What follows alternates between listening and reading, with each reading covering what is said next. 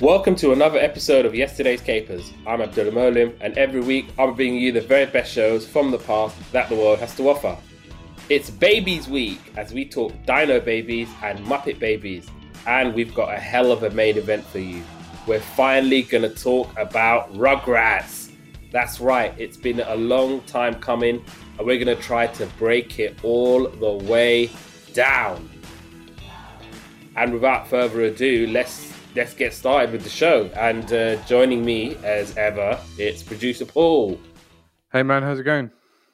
I'm all right, thanks. I'm all right. It's been a hell of a newsworthy week. Did you see what happened to Christian Eriksen yesterday? I saw that he collapsed and that he's doing well in hospital. Yeah. I have no idea what actually happened. Obviously, I wasn't watching the game. It was it was Denmark versus Finland in Euro 2020. And yeah, he was just playing football, and then the next minute he just fell to the floor. And it was one of the most surreal things you're ever going to see, because you just had the cameras rolling, and obviously I think the BBC were like, this is UEFA's footage, but it was like, take it to the studio. Like, why are you showing everything? And you had, I think, his wife on the pitch as well. Oh, really? And the Danish players like forming a protective ring around him while he was, like, the doctors were saving his life. I think the doctors, confirmed that on the pitch they saved his life. So was it like a cardiac arrest kind of thing?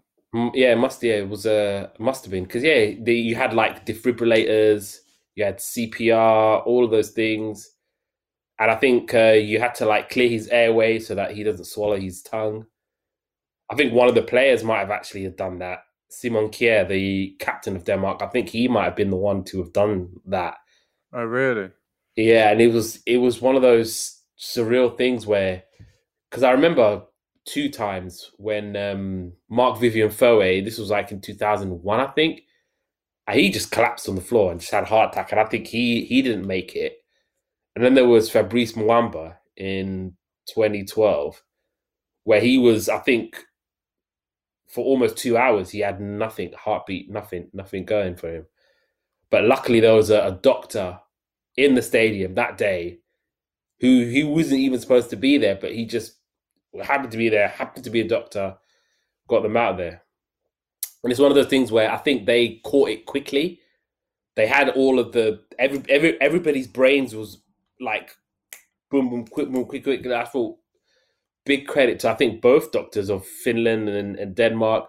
Everybody like acted so quickly, and thankfully he's stable now in hospital. It's weird because you don't associate that sort of thing with elite sports people, really, do you? You think these people are at the peak fitness, peak health. You don't expect something like that to happen to these kind of It just guys, right? it shows how fragile life is. Because he and the thing is mad, because before it happened, Denmark were dominating the game. Looked like they were going to score at will.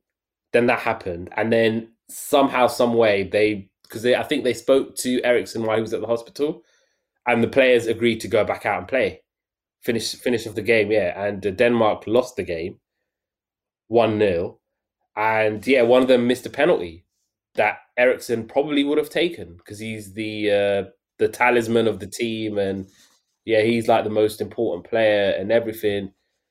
And it was just surreal, absolutely surreal. So is that Denmark out of the Euros, or have they still got a chance?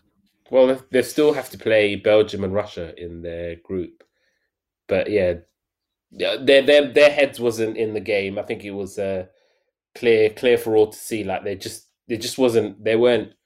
They were there, but they weren't there. Yeah, well, that's understandable, isn't it? To be fair, it's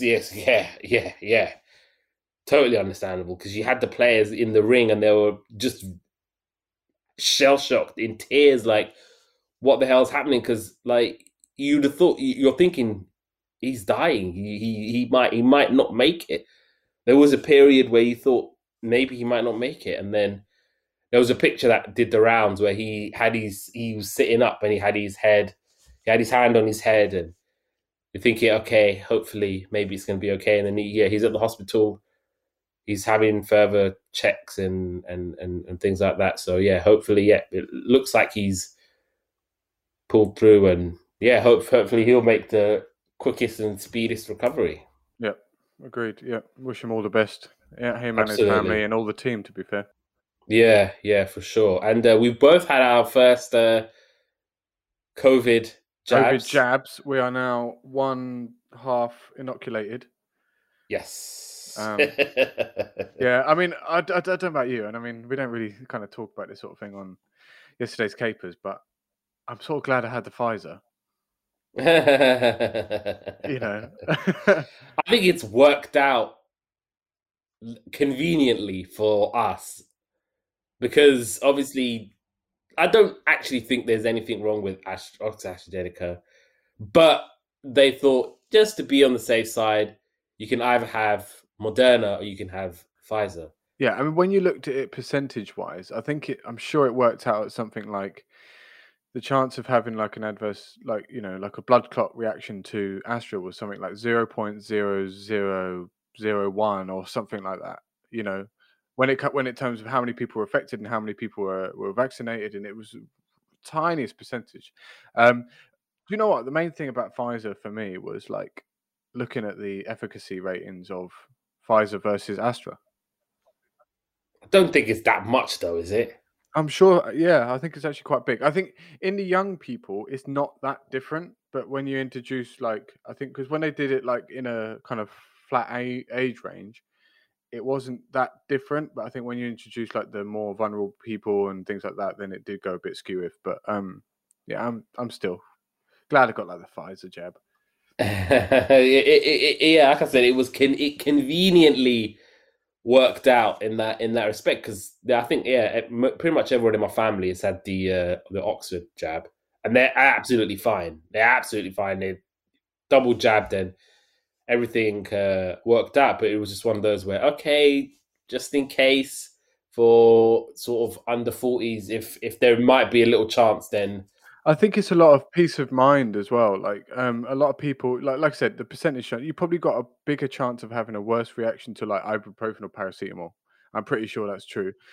But the problem is that the vaccine kind of people are scared of having a vaccine anyway, right? There's a lot of like different kind of theories going around and things like this. So I think the uptake is low, and then with something like that introduced to it, it's probably going to be even lower. So they give people a chance to take another jab just to keep the uptake high. That's my theory. well, it does make sense. But honestly, this is our best chance of beating this. Is the vaccines? Yeah, absolutely. It's our best chance by a long shot. But the thing is, like people said, someone said to me, "Oh, why'd you take it? Because you're young and you're healthy and this and that and the other." But I was like, to be honest with you, I don't even want a cold. Like, never mind COVID. Yeah. So Yeah. why not take it and just not get it? It's one of those things. It's it's our best chance of beating it. It is. It just is. It's our best shot. I don't know what else there is. And yeah, June 21st is not happening, I don't think. To be honest, I don't even know why they even said that back in like I don't even when they put that roadmap out. When they put it there, it's like why bother? Why even give people the hope? Because we just say, look, when it's safe, we open the doors. If it's not safe, we won't. And you can see the cases rising and going like crazy. Yeah, because they're trying to offset it with the vaccine rollout. And I mean, but you're going to run out of time. But just tell me it's not because people are just going out just like because they're getting this feeling that they're near the end, and then people just letting their guard down and this and that and the other. I think it's stupid to put a date on it. Just say like, look, we'll do it when we can and when it's safe to do so. If we if we see the cases going up and people getting sick, then we'll lock you back down again. I think that's fine until we get out of this mess. Yeah, it should be data, not dates. Right, so yeah, let's get started right away, and we're going to start with the Muppet Babies, and this first came out in September 1984, and some of the things happening in the world. Brian Mulroney is sworn in as Canada's 18th Prime Minister, succeeding John Turner. Britain and China complete a proposed agreement to transfer Hong Kong to China by 1997. President Reagan vetoes sanctions against South Africa. Amadeus was in the cinemas, and Human Racing by Nick Kershaw was in the charts. Muppet Babies now. So this is all commonly known as Jim Henson's Muppet Babies. So it portrays childhood versions of the Muppets living together in a nursery under the care of a human woman identified only as Nanny. The whereabouts of their parents are never addressed. And the Nanny appears in almost every episode, but her face is never visible. And only the baby's view of her pink skirt, purple sweater, and distinctive green and white striped socks is shown. The idea of presenting the Muppets as children first appeared in a dream sequence in The Muppets Take Manhattan, which was released 2 months before Muppet Babies debuted, in which Miss Piggy imagined what it would be like if she and Kermit the Frog had grown up together. Muppet Babies was produced by Jim Henson Production and Marvel Productions. The rights are now held by the Walt Disney Company, which separately acquired both the Muppet characters and Marvel. The babies' imaginary games transition from the nursery into scenes that become real to the babies, such as finding themselves aboard a pirate ship or in the land of Oz. Often these fantasies are filled with stock footage scenes or live action clips from popular movies such as Star Wars, Ghostbusters, and Indiana Jones. Each episode contains a related musical number. When the pretend game becomes too perilous or when an interruption occurs, often in the form of Nanny checking in or the imaginary game straying too far from its original premise, the scene dissolves and they find themselves in the nursery once more. The central idea of each episode is the power of imagination. Sometimes the babies use their imaginations to solve a problem. When Nanny's newspaper is accidentally ruined, the babies write to their own newspaper to replace it, but occasionally their imaginations run away with them. Overhearing Nanny's phone call to the garbage collector to help her decide which armchair to donate to charity leads to the baby's fear that one of them, which was thought to be Fozzie, is going to be thrown away. Other frequent themes involves the babies coming up with new ways to play with old toys, imagining what life will be like when they're adults, or facing common childhood fears, such as a visit to the dentist or a new addition to the family. Nanny is the voice of reasons, congratulating them on their creativity or soothing their fears. Muppet Babies proved highly popular and ran from 1984 to 1991, a total of 7 seasons. At the height of its popularity, it ran in 2 or 3 episode blocks. Even after the conclusion of the series, it had remained so popular that CBS continued to air reruns of the series until the fall or the autumn of 1992. Approximately 100 of the songs are co-written by Alan O'Day and Janice Liebhart, with the exception of the theme song and Rocket to the Stars, which were written by Hank Soroyan and Rob Walsh, and Dream for Your Inspiration, written by Scott Brownlee. The song that played during the end credits was laughingly titled Hank in a Box, in deference to Hank Soroyan. The show was a critical success during its time on the air, and the show won 4 consecutive Daytime Emmys for Outstanding Animated Program and won a Humanitas Prize for Children's Animation in 1985. Muppet Babies was voted Top Cartoon of the Childhood Days by the Irving Hall Newspaper Weekly Review of the Pennsylvania State University in 2007. In January 2009, IGN named Jim Henson's Muppet Babies as the 31 best in the top 100 animated shows. The series stars Kermit the Frog, Miss Piggy, Fozzie Bear, Animal, Scooter, Skeeter, Ralph the dog, and Gonzo as the main puppets. Dr. Bunsen, Honeydew, and Beaker made regular appearances, as did Camilla in the form of Gonzo's stuffed baby chick. And in the final 2 seasons, Bean Bunny, Statler, and Waldorf began making regular appearances. Several Muppets made guest appearances, including Janice as an older preteen, and Kermit's nephew Robin, a young tadpole. Scooter's twin sister, Skeeter, was unique to the Muppet Babies animated series, having no live puppet incarnation. The reason Skeeter never appeared as an adult Muppet served as the basis of a sketch on the adult comedy Robot Chicken, and a reboot of the series premiered on Disney Junior on March 2018. And as opposed to the traditional animation of the original show, the reboot instead uses CGI, but is still targeted to children ages 4 to 7, with each episode consisting of 2 11-minute stories. So, Muppet Babies. I don't like the Muppets, so this was going to be a tough watch every single day of the week for me. Not even Kermit. No, Kermit's not endearing. Kermit's not cool. Kermit's not funny. Kermit's just annoying. The voice, don't know what that's all about. Yeah, I've never been into the Muppets, really. The only thing I'll say about this one is that the theme tune reminds me of one of the Grease songs. So, and I did research this. I didn't know this offhand, but it's "We Go Together." I'm not sure if it was meant to sound like it, but it did. So I had that in my head for a long time. This sound quite 1950s doo-wop style, doesn't it? One thing I'll say is the new animation I thought was quite good, and I figured out. Do you know, like, oh, is this you liking CGI? This is a collector's item. yeah. So actually, I've been having to think about this. Do you know, like we was talking about Fireman Sam, getting a reboot and this and that and the other. We spoke about it in a previous podcast, and so one of the things I found out about Fireman Sam is the animation is super cheap. It's not even a good reboot. So what hope did it have anyway? This is obviously Disney's thrown everything at it, so it actually looks quite good, and it's not that jarring to watch. I am 100% in agreement with you, because I didn't like. I mean, look, I like Kermit the Frog. I like Miss Piggy. I think they're funny and hilarious. But I didn't like the Muppet Babies, and I could not disagree more with some of those stats that I was reading. How many daytime Emmys did they win? Did I say 4 consecutive daytime Emmys? A Humanitas Prize for Children's Animation. Top cartoon of the childhood days. You're kidding me? That was the best? That was the best? How could that be? But the thing is, it's just probably riding on the Muppets' coattails as well. Like, in its own right. That's what it is. And the reason why they probably got 7 seasons was because it was called Jim Henson's Muppet Babies. And look, fair play.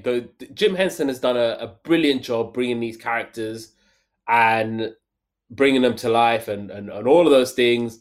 You deserve your flowers. You deserve your props. But Muppet Babies, it weren't it. No, I agree. But the thing is, like, how many cartoons have we seen that were like canned after a season? They were actually pretty damn good shows. Yeah, we probably covered a few of them. But what, 1984? You couldn't find there weren't other better cartoons. I'm sure there was. I think the Chipmunks were just starting their run, and they were pretty damn good. There was lots of. I think Scooby Doo was still running. Give Scooby Doo all the awards. Shoot. Yeah, there's definitely a Hanna and Barbera one out there. Well, I think they had a few out there lurking. As long as it's not bloody Johnny Quest. Leave Johnny Quest alone.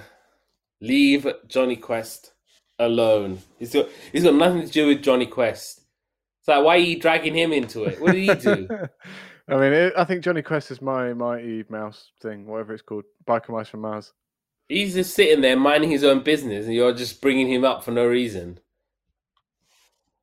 All right, let's talk about episodes so we could right. Get this over with. I think the first one of each things, and Noisy Neighbours, right? So Muppets are playing boats. They get told off for making noise, and there's a policeman next door that's not happy because he's working nights.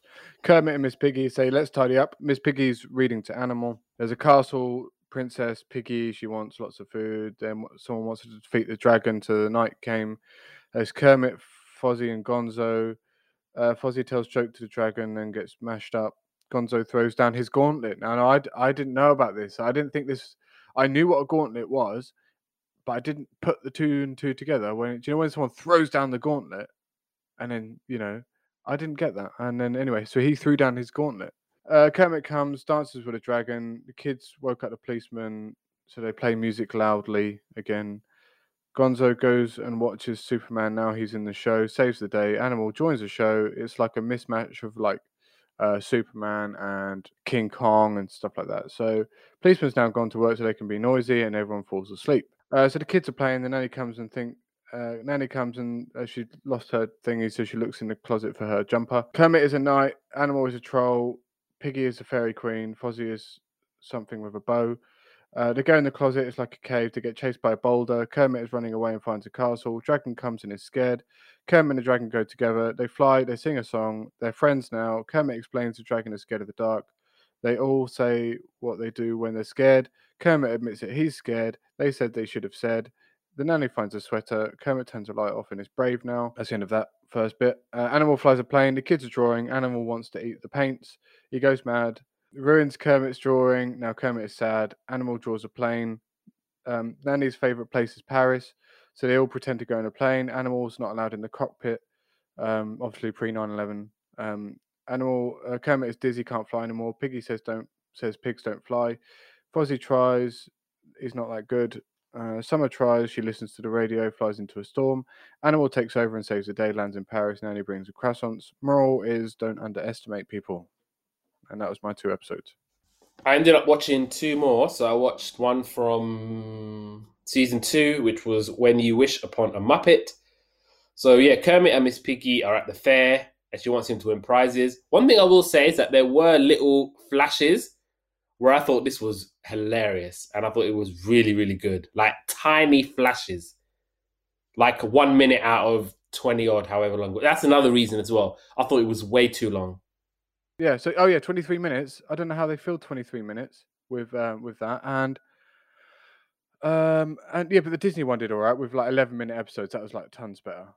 I think they improved on that, but 23 minutes was way too long. Way too long. I'm sorry, you can't be making me sit. A baby program for like 4 to 7-year-olds, you're going to make them sit there for 23 minutes. Just, yeah, no, you can't. You can't be doing that. But yeah, anyway, season 2, When You Wish Upon a Muppet, Kermit and Miss Piggy, yeah, they're at the fair. She wants to win in prizes.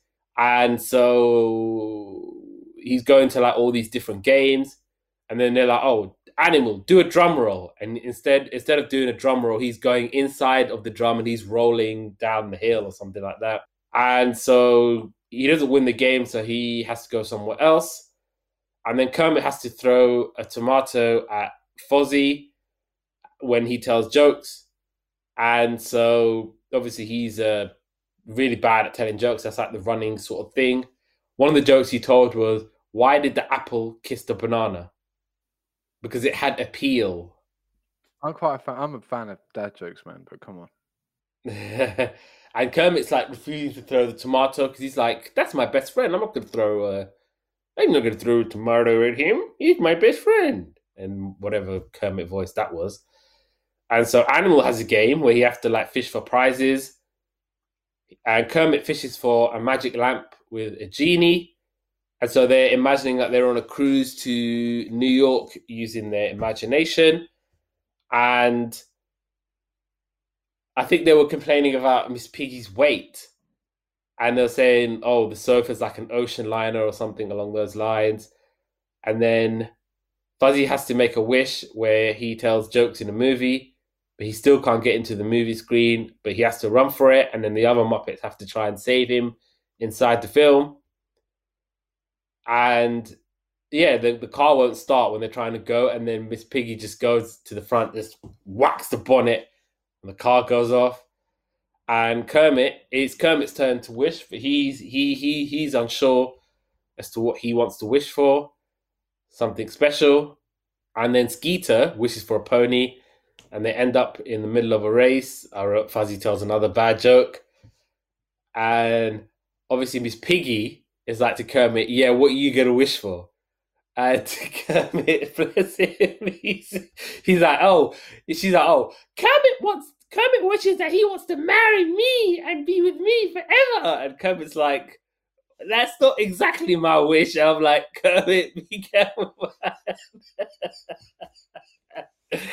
Oh, Kermit. And you know what? He's like, oh, don't worry. The wish won't count. And he's like, oh, we're going to get married anyway. We don't have to make that wish. I thought, okay, good save, Kermit, good save. And Gonzo, he wishes for a kiss from Piggy, but doesn't quite get it. And Kermit's wish was that they all stay together forever. And they show like a little clip of them all being all grown up. And then that was that episode. Last episode I watched was Old McKermit Had a Farm, and Bunsen basically has Twister, and they all play, and then Animal eats the mat. It's snack time, and they're hoping that Miss Nanny left them blueberry muffins, but they're all gone. And obviously Miss Piggy's like, what happened? Why they all ran out? And then the nanny's like, yeah, because you ate the last 3. And then they're imagining that they're in a supermarket and they're looking for muffins, and they're heading to the bakery section. They get lost in the fruit section and they have to go on foot. Miss Piggy turns blue once they're in the frozen section and asking the penguin for help. And they're sliding down using ice cream bars. They finally make the bakery section, but all the muffins are gone. And Kermit suggests that muffins start out at the farm. I like how Kermit was in full farmer gear, and he's Farmer McKermit. Bunsen is looking after the harvest, and they're making lots of muffins. There's a muffin tree, and Fuzzy's looking for muffin seeds, but they end up being plant seeds, and they're planting, bird seeds, and then the birds that come out of the plants fly off with Fuzzy and Skeeter, and the muffin crop goes missing. So Scooter says they have to make muffins from scratch. Gonzo says egg comes from eggplant and they can't make muffins. And they have to go to the egg factory. And obviously you go there and it's got an Easter egg department and you can make square eggs. And Fuzzy is making comedy cream pie instead of muffins. And they're finding ingredients to make the muffins. And Miss Piggy is the milkmaid. No blueberries, so Fuzzy uses silly gooseberries. And they keep playing tricks and getting away, but they manage to trap them in the end. And then finally, Miss Nanny comes in with muffins and snacks for them for their snack time. And that was the end of Muppet Babies.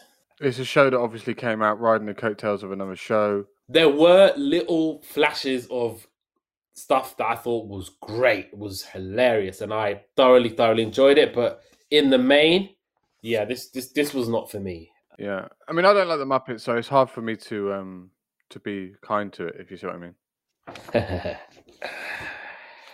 Dino Babies now, and this came out in September 1994. And some of the things happening in the world. Russia and the People's Republic of China agreed to de-target their nuclear weapons against each other. The 1994 World Series is officially cancelled due to the ongoing work stoppage. It is the first time a World Series will not be played since 1904. Heather Whitestone is crowned the first Deaf Miss America, and then she's crowned in 1995.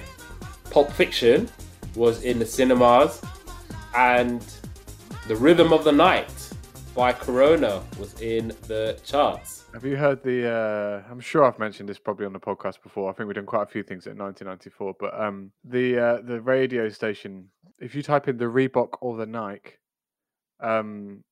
radio station thing, someone calls in and says, I want that song that goes, I want the Reebok and the Nike. And they're like, what are you talking about? And they said, oh, you mean the Rhythm and the Night? And they kind of play it. It's really funny. Good stuff. So yeah, Dino Babies. So this was a Irish, American, Canadian, British collaboration. And it's an animated series about 6 baby dinosaurs who share stories and adventures.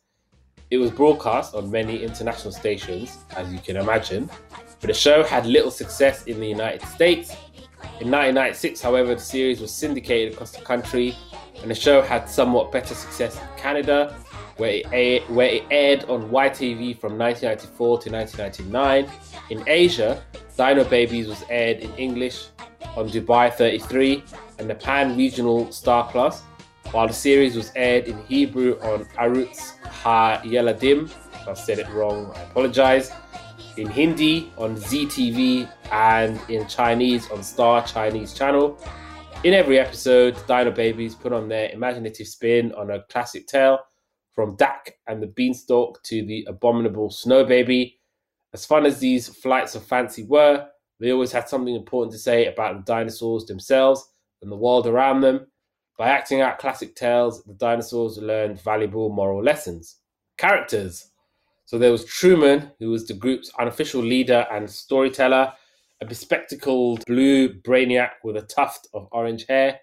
La Brea, who was the only female Dino Baby, a headstrong purple dinosaur with blonde hair, often challenged Truman's authority but she was a good friend at heart, though occasionally gets angry and short tempered.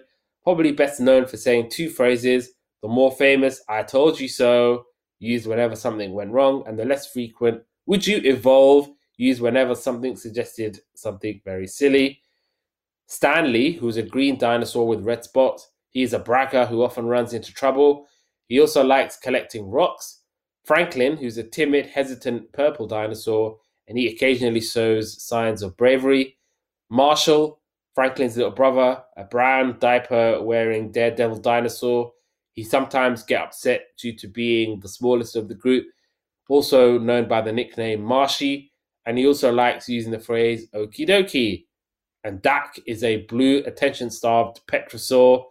While he often plays tricks on the group, they remain friends all the same, and he usually calls the rest of the group groundlings because he's the only one that can fly. Ah, Dino babies. This was a little bit more up my street.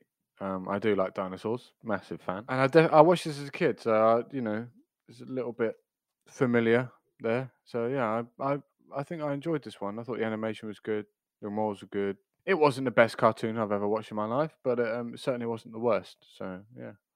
I said what I said when I said that this was a one cartoon, yeah, one show podcast. Dino babies. Yeah, I watched this as a kid. Remember it very well on CBBC. It used to be one of the first things that comes on. Uh, yeah, it was alright. That's about as more that I can stretch it to, and that's me being nice by saying it's alright. And I think if I had some of the best people from Ireland, America, Canada, and the UK, and the best I could come up was this, then I don't know. I'd be like, yeah, I'm not greenlighting this show. Maybe that's why too many cooks and all that. I don't know. Yeah. It looks like that might be the case. But yeah, if all those people came to me and pitched Dino Babies, nah, nah. I'm telling them, you know what? Dinosaurs, good concept. We'll go back to the drawing board. Yeah, I did Jurassic Ark, Dak and the Beanstalk, and When Dinos Saw. So Marshall's throwing rocks off. He wants to give a present for Stanley for his hatch day. Sees a shiny one, which is like a gold, causes avalanche, and it all goes in the sea. And he thinks all the ground is falling in the sea. Stanley is opening his present. Everyone just gets him a rock. LeBray gets him a pet rock, and then he gets a boomer rock from someone else. Franklin. Oh yeah, Franklin was the other dino that was there. He's scared. Franklin is building a boat to hide on because he thinks all the ground is falling in the sea. Everyone comes and gets on board to try and stay safe. Apart from LeBray, she doesn't want to. Pterodactyl comes and gets on the boat. LeBray and Geeky One comes on board, and the little bird pecks the boat free.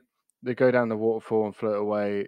Franklin only thought about food, and now there's a storm. Everyone thinks Franklin's saved everyone because of the storm and everything. The storm's battering the boat, and they end up floating on a raft because it destroys the rest of the boat. Then they kind of float back home, and then LeBray says, "I told you so," because she said that the ground wasn't floating away. And then everyone chases Franklin. Next episode was Jack and the Beanstalk, where Truman's telling a story about the kind of Jack and the Beanstalk. That boy takes an egg home, and then it hatches into a beanstalk. Then LeBray says no, because eggs don't hatch like that. She tells a different story, and he gets beans instead of an egg. Truman continues. The dinos climb the beanstalk and find a golden egg. There's a giant dino, Dak. He comes, he captures one and wants to eat them, but it's scary, and they change the story because of Marshall. Now Dak is a giant egg with legs, and the egg tries to chase him, falls down the beanstalk, and breaks. Truman continues again, says back to Dak now. He captures all except the baby. Which is Marshall, obviously. Marshall is free. Dak tickles them with feathers, and they go to get another one. Baby rescues them all. Try to get an egg and then get chased. Dak falls down and flies off the beanstalk. Oh yeah, falls off the beanstalk, but then flies off because he's got wings. And then they think the beanstalk is growing, but it's a flower. And they're like, oh, it's only a flower. But then they walk off, and the flower actually eats a little animal. When dinos saw, so dinos having a scavenger hunt. Franklin and Marshall are almost at the thing where we've got all the scavenger bits. Franklin climbs a tree and gets stuck. Dak is sleeping and goes to see him, gets him and takes him higher. Oh yeah, 'cause he's rescuing him, so he takes him higher and then takes him down. Franklin makes wings because he's scared of falling. La Brea is a naysayer saying you'll never fly.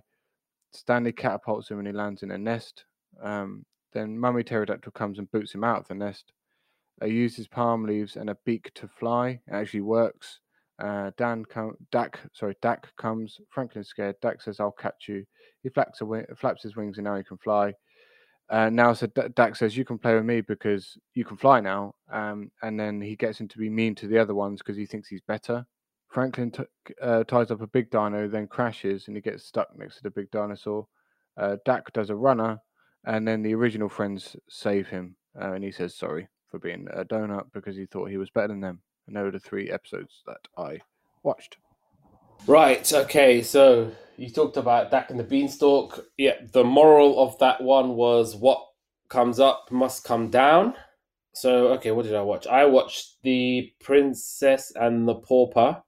So yeah, basically the Dino babies are at the ocean, and Dak is trying to invite them to the other side, but obviously they can't fly, and they all wish that they could fly. But Truman says it's not always fun being someone else, so he tells a story about the princess and the pauper. And obviously it's based on the story, The Prince and the Pauper. Love that story. That story is my joint. The Prince Yeah, and the I'm Pauper. pretty sure we spoke about this before, right? Oh yeah, I do love the Prince and the Pauper story. I remember studying the Tudors, and it was around that era, right? So yeah, really loved good it. story. It's a cracking story. And so the princess wants to go and play, but can't go because she has royalty and she has to learn. But obviously, she just wants to play with the other dino babies. There's a pauper and he has no money and he wishes that he could be in the castle. He runs into the princess and she offers him a bed in the castle. And the pauper obviously snatches up at the chance. Princess is playing games with pauper and they're having fun. They're dressing up and then they realize that they look very much alike and it would be fun to live each other's lives. The pauper is struggling with the demands of being a princess, and obviously, princess is struggling with playing with the other dino babies. And the princess is trying to eat because she's like, I'm the princess, and they obviously think she's a pauper. And then she gets locked up and thrown into the dungeons. The king is telling the pauper that he'll be queen, and because he wants to retire and go fishing. And the pauper reveals himself before being crowned. He gets sent to the dungeon, and they find the princess there and they both agree that it's not fun to trade places. The pauper he gets free apples and can come to the castle anytime to play games. And she gets to win all the games because she is the princess. And that gets messed up by a volcano. And they realize that the grass isn't always greener on the other side. That was the moral lesson. Every episode had like a moral lesson. Yeah, yeah. Then the last episode I watched was Robbing Hood, because the episodes I watched were the only ones that I could find in English, because some of the other ones were in another language. And yeah, Robin Hood was another one I found in English. They're playing it bowling. They're playing bowling, but they call it golf. But the golf rock is missing, and Truman finds one, but it's too heavy. And so Truman's telling the story of Robin Hood, who wears a mask and robs houses. But Marshall doesn't like the story. Then he tells the story of Robin Hood, who steals from the rich and gives to the poor. But they still say that stealing is bad, so they're going to need a new villain. And they decide that will be the Sheriff of Rottingham. And Robin Hood is now the good guy, and he needs a team. And La Brea is like, you have to have a girl hero. Robin Hood ambush the sheriff, and they take back the things that the sheriff stole. But Friar Tuck ate all of the food.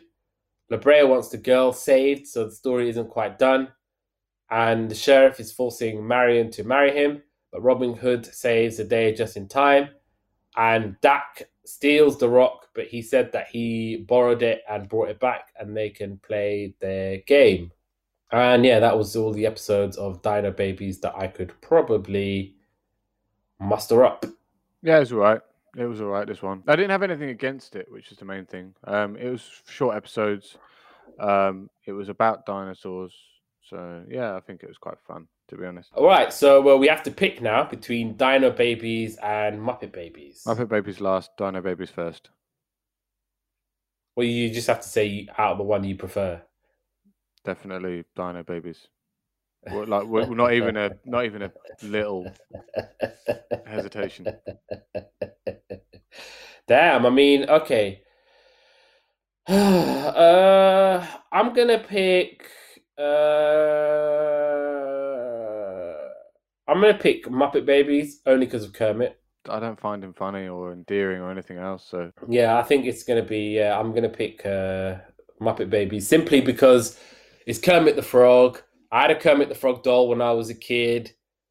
I like him. I think Kermit the Frog's hilarious, and yeah, I'm gonna go for that.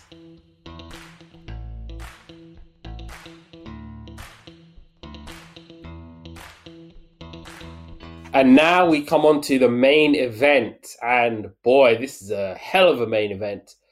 And we're talking Rugrats, and this came out in August 1991. And some of the things happening in the world. The remains of the Prussian King Frederick the Great are reinterred in Potsdam, Germany. Soviet President Mikhail Gorbachev is put under house arrest while vacationing in Crimea during an attempted coup. It was led by President Gennady Yanayev and 7 others, and the coup collapsed in less than 72 hours and is protested by over 100,000 people outside the parliament building. He returns to Moscow 3 days later and arrests the coup leaders. Iceland becomes the first nation to recognize the independence of the Baltic states and is followed by the US. Doc Hollywood was in the cinemas, and More Than Words by Extreme was in the charts. Rugrats! So this was an animated children's TV series created by Arlene Klasky and Gabor Supo and Paul Germain for Nickelodeon. It focuses on a group of toddlers, most prominently and their day-to-day lives, usually involving life experiences that become much greater adventures in the imaginations of the main characters. It premiered on August 11th, 1991 as the second Nicktoon after Doug and before the Ren and Stimpy show. Production was initially halted in 1993, with the last episode airing in 1994. And from 95 to 96, the only episodes that were broadcast were a Rugrats Passover and a Rugrats Hanukkah, 2 Jewish-themed episodes that received critical acclaim during the time. And after the end of the show's production run, Rugrats began to receive a boost in ratings and popularity, and then they ended up doing more episodes. Many of the adventures of the babies take place in Tommy's house. The parents usually rely on Dee Dee, Stu, or Grandpa Lou to babysit the kids while they run errands. Their address is revealed in an invoice of Tommy's first birthday as 1258 N Highland, the original address of Klasky Supo in LA. However, an unnamed specific city or state is never mentioned in the show. Several indicators, such as a state flag at a post office, license plate designs on the vehicles, and various trips to the Grand Canyon, Las Vegas, and the beach, place the characters somewhere in Southern California. And yeah, it was formed by the husband and wife duo of Gabor Supo and Arlene Klasky Supo, along with Paul Germain, as I said. Klasky Supo had a major animation firm at the time, which also provided services for commercials and music video. Klasky, Supo, and Germain were also animating The Simpsons for Matt Groening at the time, which they would continue to do until 1992, when the show's producer James L. Brooks and his company Gracie Films switched domestic production to Film Roman. The trio decided to create their own series in reaction to a proclamation by the children's cable network Nickelodeon that they were to launch their own line of animated shows, which would be later called Nicktoons. The network's vice president of animation, Vanessa Coffey, approached them to create a pilot for their new series, with the comedic stimulation branching from the antics of Klasky and Supo's infant children, and also pulling inspiration from the Beatles' 61-minute pilot episode, Tommy Pickles and the Great White Thing. Yeah, I don't think this pilot, quote-unquote, was never aired, but I think it is available on DVD somewhere. Interestingly enough, Paul Germain felt the series needed a bully, and Angelica was based on a bully in Germain's childhood, who was a girl, And then in addition to that, it was Jermaine who decided that Angelica would be a spoiled brat.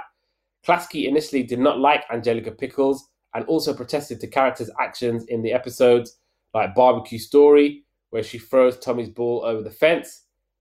And in a New York article, Klasky said, and I quote, "I think she's a bully. I never liked Angelica, and she never approved of Angelica's character development. Her bullying caused Klasky to disdain her, and Angelica started to become a problem for some of the Rugrats staff. In some instances, her voice actress, Cheryl Chase, had problems portraying a mean Angelica, and to help Chase out, Steve Vixton, one of the writers, would mention that Angelica was the series' J.R. Ewing. The show plays with baby talk, having the group constantly mispronounce words and use improper grammar. Challenges often emerge because the babies misinterpret the adults, usually caused by Angelica's deceptive translations. The grown-ups of Rugrats are simultaneously quirky, overcautious, and oblivious. The series portrays adults as mysterious eccentrics. Episodes usually center on a moral lesson that the babies learn during their imaginative explorations. And the baby's dialogue is almost universally translated for viewers into comprehensible English dialogue, but adults in the series cannot understand them. One example of this dissonance is when Tommy says "Reptar," the title character of a popular in-show children's franchise, but his mother then responds that she heard him say "riffraff," and that she hopes that he's getting close to speaking full words, indicating that adult characters still hear the dialogue of baby characters as babbling. The translated dialogue of the babies is still presented as infantile English, reflecting their limited understanding of the world. Another major point of this plot convention is that toddlers who have learned to speak the adult language can still understand baby talk because they are at a transitional age between the two. And since 1991, Rugrats has generally received positive reviews from critics and fans. And in a 1995 interview, Steven Spielberg, who at the time was producing several competing animated series for Warner Brothers, referred to the show as one of the several shows that were the best children's programming at the time. Spielberg described Rugrats as sort of TV peanuts of our time, and it was named the 92nd best animated series by IGN. Rugrats was also considered a strong point in Nickelodeon's rise in the 1990s, and in the press release celebrating the show's 10th anniversary, Saima Zagami stated, and I quote, "During the past decade, Rugrats has evolved from a ratings powerhouse, being the #1 children's show on TV, to pop icon status. It has secured a place in the hearts of both kids and adults who see it from their own point of view. According to Nickelodeon producers, this show made them the #1 cable channel in the 90s. Jim Jarvis reviewed Rugrats and stated, when The Simpsons was a segment on the Tracy Ullman show, it was just a belt stroke with hip pretensions. As a series, it grew flesh and guts. It was my favorite cartoon until I discovered Nickelodeon's Rugrats, a sardonic, sly, kid's eye view of the world that skewers 30-something parents and Cosby kids." And in 2017, James Charisma of Paste magazine ranked the show's opening sequence as number 11 on the list of the 75 best TV title sequences of all time. Rugrats was noteworthy. This is really significant and important. It was noteworthy among contemporary children's television for depicting observant, identifiable Jewish families. Jewish, Christian, and Muslim groups have gave the show high praises for their special holiday episodes. Nonetheless, at one point, the Anti-Defamation League and the Washington Post editorial page castigated the series for its depictions of Tommy Pickles' maternal grandparents, Boris and Minka, accusing their character designs of resembling Nazi-era depiction of Jews. I mean, that's really, really harsh to criticize that. I don't know how you feel about that. Yeah, I think that's harsh. I think that's very harsh. I thought it was quite. I was quite informed by some of the things that they were doing and saying and stuff like that. But I mean, Yeah. that being said, they were kind of supposed to be Nazi era Jews, right? I think because they're old, they're from the old country. I really liked Boris and Minka. I did as really well. liked them. Yeah. Oh, I thought they were great. But Yeah, and the whole, because yeah, I learned so much. Obviously, we'll talk about it when we talk about the episodes, but like the Hanukkah and the Passover episodes, I learned so much from watching those. And I remember as a kid watching it, and it was really really good because it was like a different perspective. And I think Tommy was like maybe not the first, but like probably the most like visible Jewish kid in all of like cartoons. And it would have been great to have a Jewish person join us and give us that angle. But honestly, I thought it was great. And yeah, like the Anti Defamation League, yeah, well, Anti Defamation League, they'll poke holes. I guess anyone could poke holes in everything. I guess find one little thing. And in the October 2001 issue of Wizard magazine, a leading magazine for comic book fans, they released the results of the 100 greatest tunes ever as selected by their readers. Rugrats ranked at number 35. Three other Nicktoons, SpongeBob SquarePants, Invader, Zim, and Ren and Stimpy also placed on the list. In a list of TV Land's the 2000 best things about television, ranking the all-time TV shows, channels, commercials, people, catchphrases, etc., Rugrats is ranked number 699. Angelica Pickles placed 7th in TV Guide's list of top 50 greatest cartoon characters of all time. In 2002, on September 2013, in honor of their 60th anniversary, Rugrats earned a spot on TV Guide's 60 greatest cartoons of all time list. Rugrats gained over 20 awards during its 13-year run, including 4 Daytime Emmy Awards, 6 Kids' Choice Awards, and its own star on the Hollywood Walk of Fame. The series became a hit, garnering high ratings and anchored Nickelodeon as the network's top-rated show from 1995 to 2001. It was Nickelodeon's longest-running cartoon until SpongeBob SquarePants aired its 173rd episode in 2012. The show is Nickelodeon's third longest-running series now, behind SpongeBob SquarePants and The Fairly Odd Parents. Now, in terms of the characters, it focuses on the experiences of a courageous, adventurous 1-year-old baby named Tommy Pickles and his group of playmates, several other infants and toddlers, some of whom debuted later in the series, Chucky, who's Tommy's bespectacled, red-headed, insecure, cowardly 2-year-old friend, the twins, Phil and Lil, noted for their revolting eccentricities and love of digging for and eating insects and earthworms, Tommy's baby brother, Dill, who was born in the Rugrats movie, Angelica, Tommy, and who is their outrageously selfish 3-year-old cousin, who is a rival of his friends and a main antagonist of the program. Then we get Kimmy, who becomes Chucky's stepsister, who was introduced in Rugrats in Paris, and Kira, I think he's his stepmom. And you've got Susie, who's a good-hearted neighbor of the Pickles family, Angelica's schoolmate, frenemy, and rival. And they like Susie a lot better than Angelica.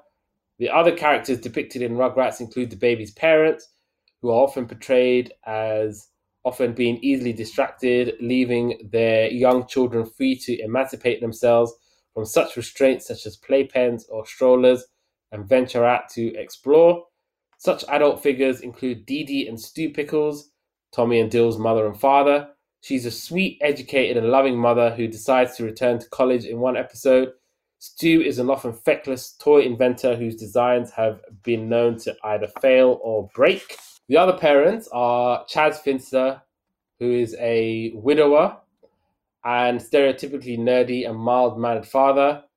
He later remarries Kira, who is Chucky's sweet-natured, kind, and understanding stepmother. Later, just his mother, because I think she adopts him and then becomes his mother. Drew Pickles, who's Angelica's indulgent and doting father who pampers his daughter to a ridiculous degree. Charlotte Pickles, Angelica's workaholic mother who overindulges her daughter equally, if often, seen talking on her cell phone with an employee of hers named Jonathan. Although neither of them are afraid to put their foot down when they feel she's getting out of line. Betty DeVille, Phil and Lil's kind but boisterous feminist mother. I like her, she's great. And Howard DeVille, the mild-mannered, soft-spoken father of Phil and Lil. Susie has parents and elder siblings, and they also make appearances in a couple of episodes. And another major adult character includes Lou Pickles, Drew and Stu's father, and Tommy and Angelica and Dill's grandfather. And he's an elderly widower who later remarries. Dee Dee's parents and Jewish immigrants named Boris and Minka also appear numerous times and serve as important characters and are often seen bickering. Rugrats also has animal characters, including the Pickles family dog Spike and Angelica's pet cat Fluffy. Spike plays important roles, but most importantly was always ready to rescue Tommy when he was in danger. There was this whole deal about the Rugrats, and maybe you've heard of the theory about that they're all dead. And basically, Chucky's died in 1986 along with his mum. That's why Chaz is a nervous wreck all the time. Tommy was born in 1988, but he was stillborn. That's why Stu is constantly in the basement making toys for the son who never had a chance to live. The DeVilles had an abortion in 1990, and Angelica couldn't figure whether it was a boy or a girl, thus creating twins. And apparently Angelica later on in life dies of a drug overdose. I think they spoke to Arlene Klasky, and literally she was like, it's rubbish. Don't ever, I think it's one of those like, don't ever bring that bull jive up to me again sort of thing. Yeah, because it's a bit of a reach, isn't it, that one, to be honest? But if they're all dead, why are they all picking up the babies and why are they all interacting and communicating with the babies if they're all supposed to be dead? Yeah, I mean, it's just a kid's show, isn't it? With like kids and getting up to mischief. Yeah, that theory don't hold up. And then there was an article that I saw on The Ringer, written by Claire McNear, and basically it's the new Rugrats is a thanks, I hate it gift for millennials. How do you do, former kids who now maybe have their own kids? And what she says was, and I quote, make no mistake, this show is aimed squarely at its now grown-up millennial audience. Well, kind of.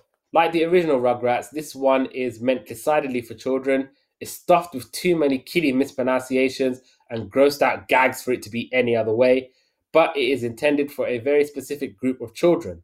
The ones had by the erstwhile children who first tuned in during the 90s. The new Rugrats is designed with an eye to the millennials who grew up begging their parents for Reptar-branded cereal. That old audience may or may not be able to meet the show and its long-established depiction of what adulthood ought to be like halfway. I'd like to think anyway that if Tommy Pickles had been allowed to grow up, to take on student loans, move to a city where his chances of owning anything bigger than a closet was essentially nil, get work in a dying industry and other such birthrights, he probably wouldn't have much reason to bother watching either. Damn, that's all I have to say about that. That is someone that's very, very bitter. And yeah, you had the two Rugrats films, or I think there was three, because they did the one with the collaboration with the Wild Thornberrys. But yeah, 1998, the Rugrats movie was released, and it introduced Baby Dill to the show and to the world. Its worldwide gross was $140.9 million against a $24 million budget, though it received mixed reviews from critics. In a 2000 sequel, Rugrats in Paris, the movie was released with 3 new characters introduced, Kimmy, Kira, and Fifi.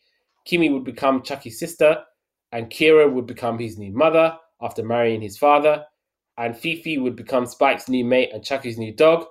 It too was a box office success and also received a more positive critical reception. And in 2003, Rugrats Go Wild was released. It was a crossover between the Rugrats and the Wild Thornberrys. It was the least successful Rugrats film, both critically and commercially, and the film trilogy grossed $299.6 million.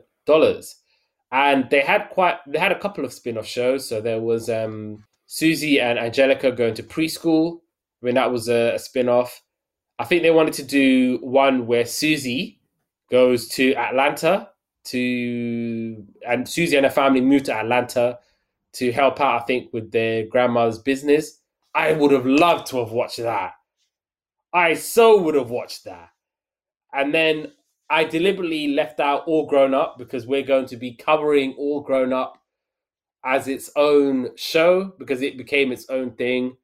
I actually remember the episode of the Rugrats where they all pretend that they were all grown up. And due to the success of that episode, they decided to make All Grown Up. And yeah, we're going to we're gonna cover it and we're gonna talk about it on a later date. So let's talk about this show. That review you read was quite scathing, wasn't it? Oh God, yeah, I mean, Rugrats for everyone knows Rugrats. I think that I can kind of see where they're coming. Like the people that were watching Rugrats are now grown up and probably have children of their own. At least some of them. I was one of those people that loved Rugrats, and it's yeah. What can you say about it, man? It was iconic. Everyone knows it. Everyone knows the theme tune. Everyone knows the characters. I think obviously when the people that watched it were, coming into early teens, probably they were like, "Oh no, this is stupid. I'm never going to watch it." But then when you think back as an adult, you're thinking, "Yeah, that was actually a damn good show," and I like that. And I think it's got cult status amongst my peers, at least.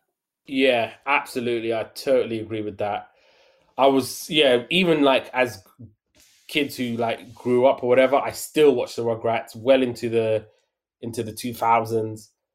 It didn't matter that yeah, I was slightly older. If the Rugrats was on TV, I'm always gonna watch it.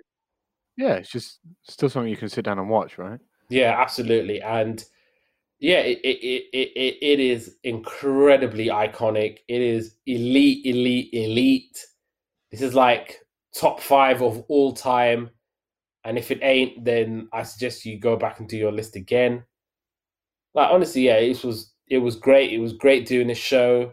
It's really good, like looking at all of the different point of views and angles. Like I said, having Tommy, a Jewish character, on a big elite mainstream cartoon is good. I'm all about that diversity. I'm all about that bringing the new and the fresh.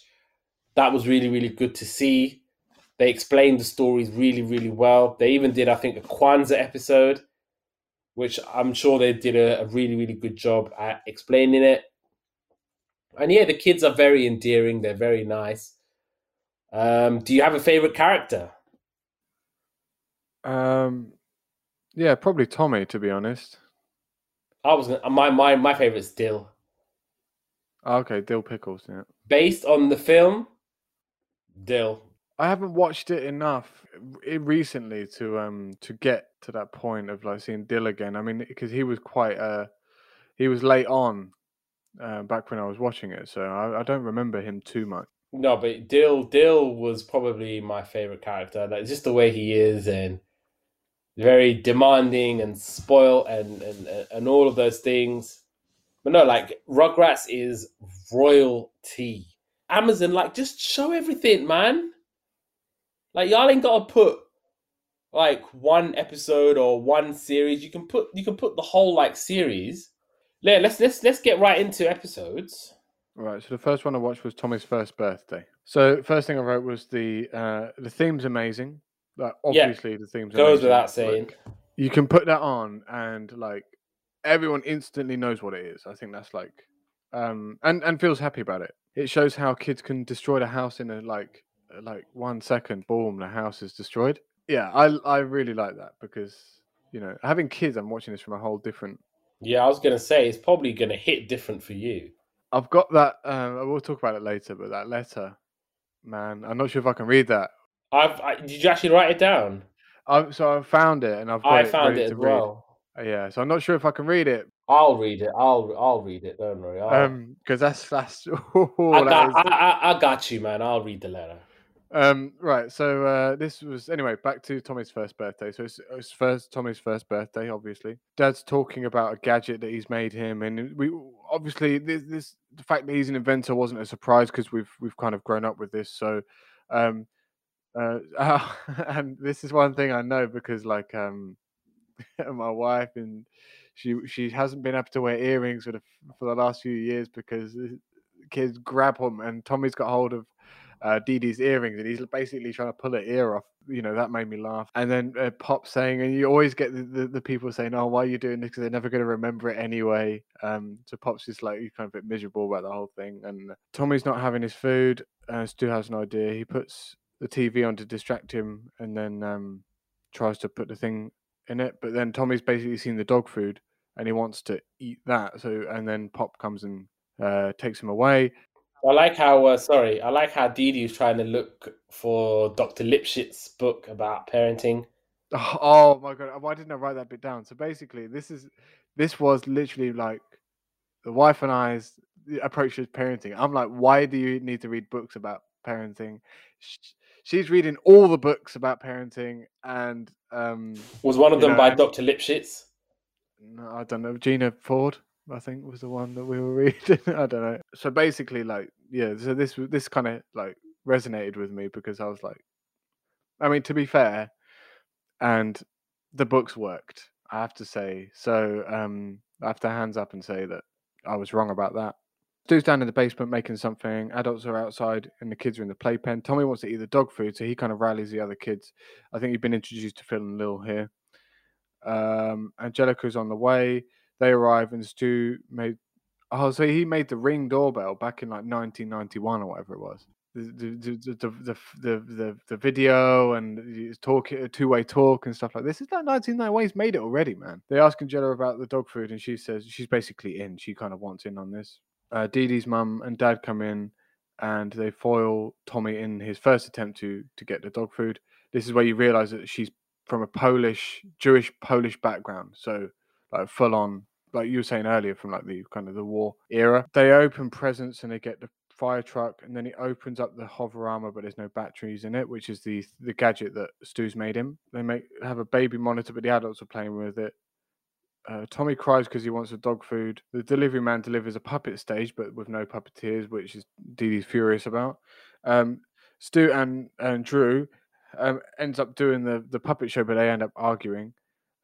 Tommy makes it to the bowl, but Spikes ate it all, and they see one on the top shelf, so all the kids get kind of on each other's shoulders trying to get it. Chucky powers up the hover armor, and it's basically a drone again, like really modern technology that's here now. And they get the dog food, but they make a huge mess in the kitchen. Tommy flies into the cake. Gran and Grandpa are not happy about the cake because it's not chocolate. Pops put a can of dog food on the floor. The kids eat it and then pretend to be dogs. It's quite sweet. So one thing I really liked about this was that it really gives you like an insight into, and I think really successfully shows you what the kids think about certain things and why they do certain things. Because why you kind of think, why would you do that as a like child? But then it kind of gets into their imagination. I really, really like that. I thought it was really cool. So the next episode I watched was the barbecue one, the barbecue story one. But this is unnoted, so I'm going to try and remember as best I can. So they're having a barbecue. Tommy's favorite toy. They were all the kids together. Tommy's favorite toy is the barbecue. The ball, and he says it's the bestest toy ever. Spike's waiting by the barbecue to get some scraps. Angelica comes and basically boots the ball all the way over the fence, and the kids go and get it. When they get the ball, this is going to be really quick because I can't remember the ins and outs of it. But when they get the ball, there's a dog in another garden, and the dog tries to eat them, and then Spike kind of hears the dog trying to attack them, and he goes into like full on protection mode and bashes the other dog up, picks Tommy up, and takes him up to the other garden. Yeah. So I mean, for me, because I watched both Rugrats movie and Rugrats in Paris, and I will talk about those in a little bit. But I watched Meet the Carmichaels. So this was when we are introduced to Susie, and yeah, she's basically moving into the neighborhood. Her and her family is actually really good because they're like a sort of a middle class, wealthy black family, and the mum, she's Lucy. She's a go getter, and Stu loves Randy because he's a cartoon maker, and he's always like just pestering him with questions, going, "Oh my god, you're that guy," and all that stuff. And then Susie's upset because she can't find her room. And so Tommy's basically helping her find her room, and then all of her things are planted into her room, and she's happy. And the other one I watched was Susie versus Angelica. And so obviously Angelica is basically being a bully, and the Susie's like, "Yeah, leave them alone." And Angelica's like, "Oh, what?" She goes, "You're gonna have to deal with me." And they basically have all this competition, and Susie's just basically wiping the floor with Angelica, and Angelica tries to cheat in the last race to see who's the best, and then they decide that there's certain things that Angelica can do best, and then there's some certain things that Susie can do best. I actually quite like their friendship. So, are we ready to talk about some of the specials? I watched Hanukkah, but I didn't watch Passover. All right, I'll do Passover, and then you can do Hanukkah. Okay. Okay, so I didn't really make a great deal of notes, but we'll do something. So they're basically going to Boris and Minka's house for Passover Seder, and obviously they're all going there. So I thought, which was really nice. So like Chucky and Chaz are there. I think even Phil and Lil and all of them went as well. And so obviously they're like, oh, we're going to Passover. And Angelica's like, where's the present? Where's the present? It's like, yeah, it's not really that kind of holiday. And Boris and Minka are bickering about what cutlery they should use. And so Boris is like, I've been using this since the old country, since the thing. Don't get on my nerves, woman, and all of that. And then Minka's like, well, you should clean it then. They look dirty. And he's like, yeah, I'll fine, we'll clean it up. And then he's like, you know what? I wash my hands with this. I'm gone. So he just disappears. And like Minka, every time they see Boris, because obviously they're all going, and then Stu comes to the house and he's like, oh, hey, Minka, where's Boris? He's great at this Passover and being a host. She's like, Boris! And then obviously Dee Dee's like, Stu. And then someone else is like, oh, nobody makes what's the gefilte fish? That's it, yeah. Nobody makes gefilte fish better than Boris, and it's like Boris, and it's like stop saying Boris. And then obviously Angelica's like, Grandma Minka, where's Boris? And then she's like, Boris. And then all the kids are playing, and they're trying to figure out what Passover is all about. And so I think the kids end up going on some kind of like mission or whatever. And then they run into Boris, who's like in the attic somewhere, and it doesn't close. So he's like to the kids, you know what? I'm going to tell you the story of Passover and why Jewish people celebrate.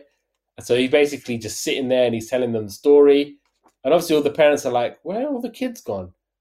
And so every time someone would come in, they'd be like, don't close the boom door.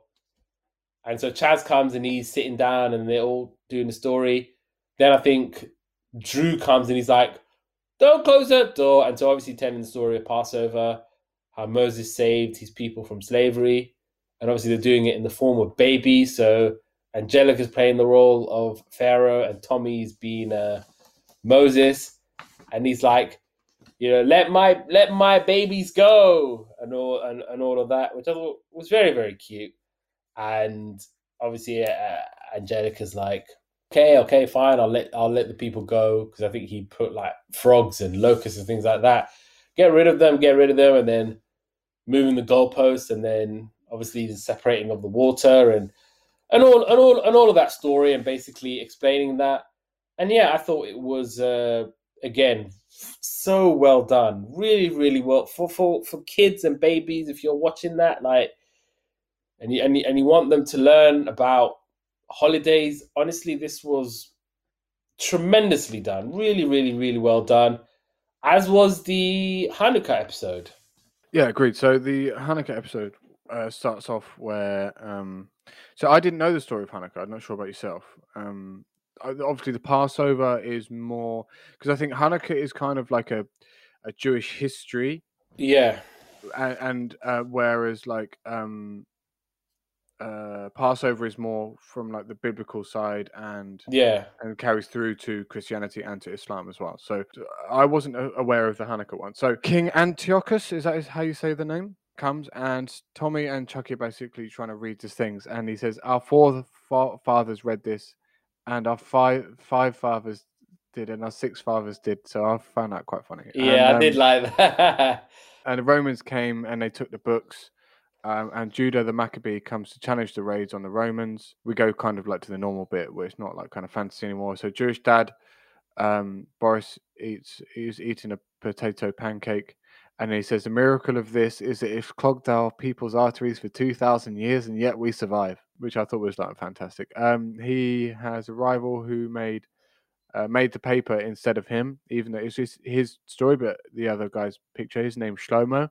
So this guy Shlomo is his rival, and basically he's always one better than him. And he says some other bits and pieces, but he says I caught a cold, then he caught pneumonia, then I start a family. He starts a business. And then, like, I did. Again, I like that as well. yeah, so I thought that was quite great. Kids are I was wondering Team what. Boris, man. Boris is my guy. Yeah, I mean, obviously, I think we're invested in Boris, right? So, Yeah. kids are wondering what's up. There's a candle, like the menorah is lit, and they think it's Tommy's birthday. He's trying to blow it out. Then, Angelica tells him it's Hanukkah. She says you have to pronounce it with a ha. all the spit coming All the out. spitting coming out. Yeah. Then so Dee Dee Stu's making this Hanukkah thing for the synagogue, and then Dee Dee says, "I really hope he's not doing anything inappropriate." And he's really trying to be supportive of everything. And I recommend anyone to go and see what he actually built, because I think it's like some real kind of Jewish culture. He's mashed in some like kind of Jewish stereotypical music and stuff that's not so quite appropriate to put on a thing. And like what's the spinning one called? Dreidel. No, not the dreidel. The Catherine wheel type thing. Watch that scene; it's hilarious. Him in the basement with his all his gadgets and stuff. Yeah, we got to that bit. So Boris is going to the synagogue, and Angelica wants to watch the Cynthia special. The kids decide to take down the meanie of Hanukkah because they think that that's what they're going to the synagogue for. Because Boris isn't happy about it. Angelica isn't happy about the pancake, so she goes to try and find a TV. Stu's late and accidentally in a Christmas parade with the menorah on his car. I thought that was great. Angelica caught looking at the tour, and the rabbi starts to tell her stories about it. She runs off because she sees the janitor pushing a trolley with a TV on it. The kids attack. Oh, so they've looked everywhere to find the meanie of Hanukkah, and they find him on the stage with Boris. So they attack him because they see him being mean to Granddad, and they get put into the crash. Angelica says all you need for a grown-up to go to sleep is a TV, so the kids go and get one for her. Boris and Shlomo have a fight on stage, and then they kind of have this really touching moment where it turns out that, like, from the other perspective, like, it turns out that he couldn't have children, which is why he started a business. Yeah, it's quite sad to, like, you know, to really touching moment between them two, because they kind of like get each other for the first time in, like, since their childhood and stuff. So and then this other guy's on stage, and he's doing like kind of like a Shakespeare thing, and he's like, to be all Maccabee. Then the kids get the TV, but they break it, and Shlomo ends up reading a book about the story of Hanukkah and how the lamp was burning after 8 days, even though there was only 1 day of oil in it. Then Stu comes with a menorah, it blows up, and then shows Boris and Shlomo with the kids together on the stage. And that's the last note I wrote. And I thought that was a really, one, informative, because I didn't have a clue about the story of Hanukkah before, to my shame. And two, like, it was really touching at times, I thought it was really, really, really nice episode. Yeah, that's why I thought that, like, these episodes that they do, like the Passover and the Hanukkah, it's like really endearing. It's really educational, and you're learning. And this is like something that you would show to kids to watch so that they would understand. And having this being played on Nickelodeon in the height of the '90s, this was really important and really, really good. So right, let's go into Mother's Day now. Right, first thing I'm going to say about this episode is a normal episode. It's not that special until you get to the very end. Like, this is kind of like, it's normal. Like, you don't feel any like super emotions about it until like the end. Anyway, I didn't. So, Well, I did. yeah, but it says like what I mean is it's sad, but it's not like there's no emphasis put on the fact that Chucky's not got a mum. No, but they're like, you don't realize it because obviously the kids are saying, "Oh, it's Mother's Day," and Angelica's saying, "I need to make a present for Mother," and then obviously all the other kids are like, "Yeah, we need to make presents," and then Chucky's like, "You know what? I'm just gonna sit here." Yeah, I mean that's sad, but what I'm saying is and then yeah, okay. So until you get to that bit, it's basically like a normal episode, right? And then it kind of like chucks this like truth bomb on you. No, but it's not even just the letter, because it's like throughout. They talk about finding a mum for Chucky. Obviously, they do it in the typical style of Rugrats, where Until like when he they sits down is probably the biggest, the turning point of right. When he sits down and says, I haven't got a mum, so I'll just wait here." That's probably the bit. no, and when the kids find the box with all the stuff inside, Oh yeah, and when yeah, Chucky yeah. talks about his Oh, when dream he's and the that he dream. had, Okay, yeah. yeah. All right, I take it all back. I take it all back. Yeah. It starts off normal and then goes into some weird emotional travesty kind of thing going on. Right, do you want to do this one? Because I think you kind of do your episodes rundowns way better than I do. Right, okay, so yeah, it starts with Angelica. She's making presents. She's trying to make something out of macaroni, and she's telling all the kids about Mother's Day. And now all of a sudden, it's getting the kids thinking, "Oh, what should we get for our mums?" And so they're just basically like scrambling and looking around. The kids are looking for presents in the back of the sofa.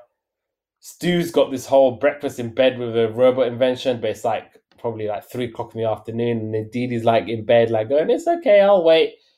And then the robot goes out of control. Chucky comes over, but obviously he's like, "Look, Mother's Day is only kids with mums." And Chaz has this box with all of the stuff contains, from his wife, and so yeah, and then obviously, and then the kids are all remembering the first time that they meet their mums. So they have the dreams where they first see their mum for the first time, and the Chucky's like, "I see someone in my dream who's like holding me, and she's telling me not to be afraid of the little butterfly that flies onto my nose." And then Tommy suggests that they go find Chucky a mum. And then Lil's trying to do it first, but she's not very good. And then Angelica offers to be a mum to Chucky. So Chucky is working on her macaroni project. And she's like, "You're now going to be called Blaine," because it's a TV name, and Chucky's boring. Then Chucky has to pick out a flower for Angelica. And obviously Tommy's like, "Why are you taking advantage of him? What's the matter with you? You're being really out of order." And then Chucky's like, "My dad can be my mum because he's been my mum and dad for such a long time." That was amazing. That part. That was amazing. And then he's having a look at all of and the babies go inside like the cellar, and they're still looking, and they find Chaz's box with a diary and a picture of Chucky's mum. Meanwhile, downstairs in the basement, what's her name? Betty, she's working on Stu's computer going, "Oh, the perfect parent or the perfect mum." And she's typing everything you need to do. She goes, "There you go." And then all of a sudden it's like, it's about to explode. I like it when she says, "If anyone criticizes your child, you get him in a standard headlock." I liked her. She was great. She was really, really great. And so, yeah, Phil and Lil give a plunger to their mum. Tommy gives a rose to Chucky. Tommy gives a rose to Chucky. Tommy gives a rose to his mum, and same as Stu. And she's like, "Oh, my 2 boys gave me a rose. That's very, very sweet." And then Chucky's giving a picture of his mum. And then obviously Chaz is like, "Where did you get it from?" And then obviously he's like, "I'm scared that I'm gonna, he's like, he goes, "The reason why I didn't want to tell Chucky, yeah, I don't want it to make him miss that." And then obviously Dee Dee was a really beautiful line going, "You can miss him together." And then it's like, then you can miss him together. And then he's like, "Okay, come here." And then obviously he's saying, "Look, this is what your mum did. She planted this garden, and she made this whole area just for you. She used to love plants." And then obviously he's saying that, look, she kept a diary when she started to get sick. What was her name? Melinda. Oh, Melinda. Okay, yeah. And then he's like, "There's this poem that I have for you." And then obviously the poem. And so what he says, and the poem is, brace yourselves, guys. "My sweet little Chucky, though I must leave you behind me, the poem will tell you where you always can find me. When a gentle wind blows, that's my hand on your face. And when the tree gives you shade, that's my sheltering embrace. And when the sun gives you freckles, that's me tickling my boy. When the rain wets your hair, those are my tears of joy. When the long grass enfolds you, that's me holding you tight. And when the whippoorwill sings, that's me whispering night night." Yeah, that was that episode. Oh man. That episode and Parents' Day for Hey Arnold always get me emotional. It was a brutal episode, to be honest, but I think it was really well done in like the ordinary Rugrats style. Everything was Rugrats about it. It wasn't anything special about the Rugrats episode itself, just the content, right? It was just how they do that and keep it honest and true to itself. Oh, Yeah, that's genius. You know what? Hats off to these guys, man. Like, yeah, that was such a wonderful episode. Obviously, I'm not a parent, so it probably hits the same. Might hit different because I'm older, but it will hit even more different if you are a parent. I think you're watching this. yeah, I think. Well, like I said, it was hard for me to even read that poem. So, um, Yeah. yeah, and I'm not even a poems guy. All right, cool. So I can talk about the Rugrats movie, which came out in 1998. And the song that you can hear in the background is Take Me There by Blackstreet and Maya featuring Mace and Blinky Blink. This was the main soundtrack of the first Rugrats movie, which I really kind of like. So it's a pretty good song. And so, yeah, they're having it starts, I think, with the baby shower. And everybody and Dr. Lipschitz is swearing blind that it's going to be a baby girl that you're going to have. And it's going to be very, very nice. And they're having a baby shower, and I think, yeah, she goes into labor. They go to the hospital, and yeah, baby Dill is born.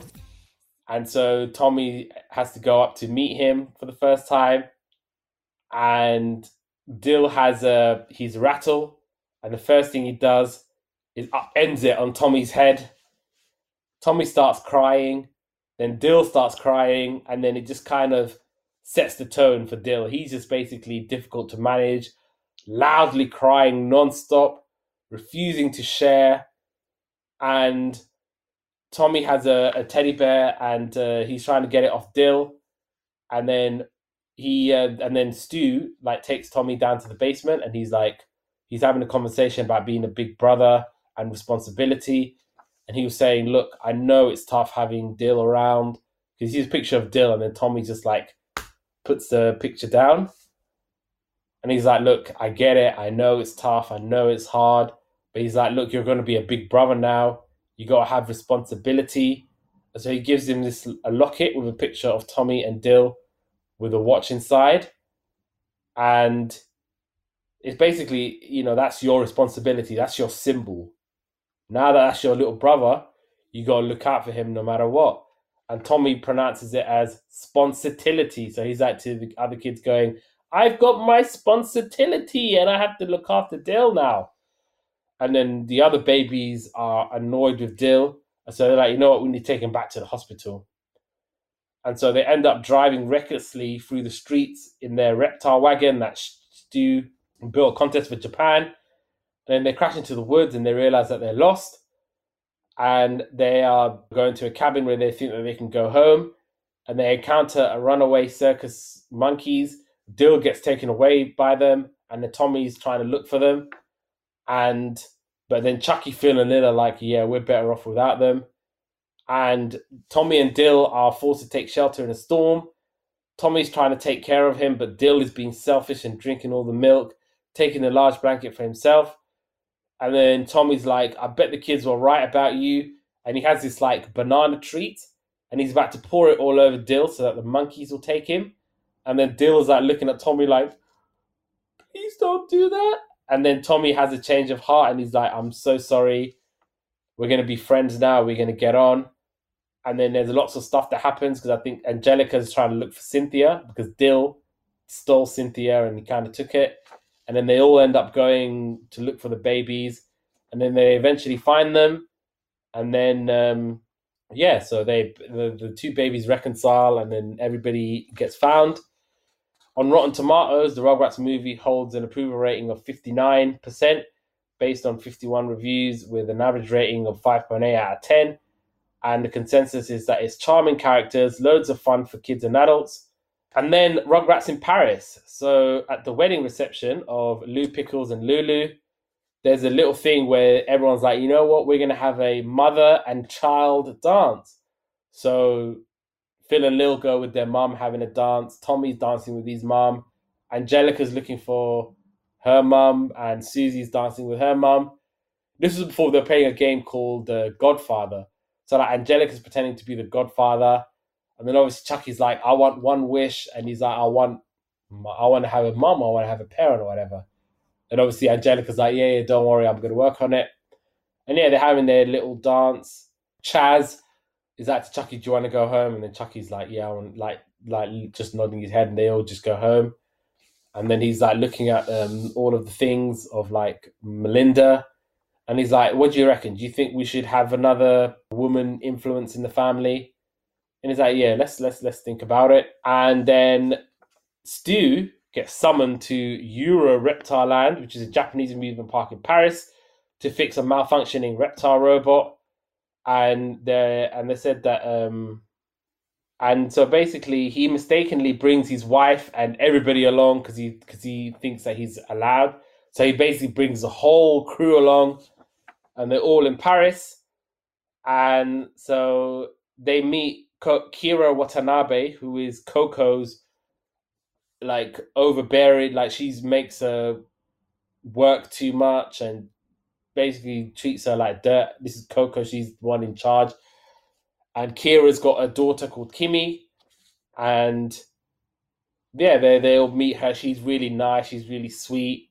The kids get on with Kimmy instantly, and so yeah, and so they talk to Mr. Yamaguchi, I think it is, and Mr. Yamaguchi's like, "We need someone that's going to have a promotion, who's going to be a family person, who's going to be able to run a business and be sympathetic." And Coco's like, "I could be sympathetic," and they're like, "Yeah, but you're not married, you're single."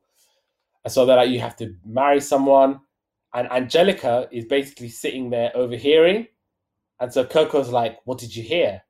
And Angelica's like, "Well, if you don't want me to blab your whole secret, I can find you a spineless human being that you can marry potentially." And so she kind of sets the groundworks for Coco to meet Chaz. And every time Chaz is trying to talk to Kira and try to talk to her, she's like always like getting in the way. And so you got Kira who's like in her ear, basically reciting her favorite poem, and it ends up being Chaz's favorite poem. And Chaz is thinking Coco is really nice. And so he's like, "Oh, we like the same things." And then she's like, "Yes, of course, I love kids." And then obviously she's trying to look after Dill, and Dill is just basically throwing up on her, just being a real nuisance. And obviously it's like, yeah, Dill senses something that he doesn't particularly like. And then it reaches a point where Chaz is like, "Oh, I think we should get married."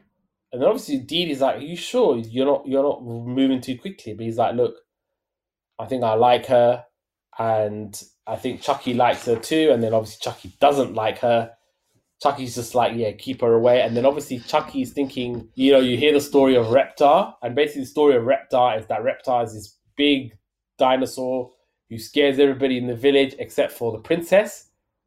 And so Chucky's like, "The princess is going to be my mum." And so he's basically going to the princess, and there's this like show that they're watching, and the princess, she's got this beautiful voice and she's singing, and then Coco like gets in the way, and she's got the little thing on, and she's doing the whole singing, going, "I am the princess," and "Chucky, you're gonna be mine," basically like just basically tricking Chucky. And then in the end, she's like, right, to Jean-Claude, her other assistant, like, "You need to lock these kids up so that we can get married, and then you can just bring them out when I said I do, and it's too late." And then obviously Kira's like, "I'm not going to let you do this. I'm not going to let you ruin this man's life and use him." And then obviously she throws Kira out, and then they even lock Angelica up. And Angelica's like, "What about me? It's my idea." And obviously she's like, "You got a big mouth. I'm going to keep you locked up." And then the babies are going onto the big reptile machine that Stu invented, and they're going all the way to Notre Dame. And just before they do that, if anyone has any reason why these people should not get married, speak now, forever hold your peace. And then you got Chucky running out going, "No!" And Chaz is like, "That's your first word. You can talk." And he just basically runs up to his dad and he's like, "No, no, no, no, no." And then Chaz is like, yeah, I'm not going to marry you. This is not going to happen at all. And then he goes and he's like to Kira, like, oh, it was you who recited the poem. And then they start to get to know each other. And she gives Chucky a hug. Again, this was really emotional stuff, man. This was a really, really good film. And yeah, she hugs Chucky, and then Chaz is hugging Kim, and he's like, we're going to be a family.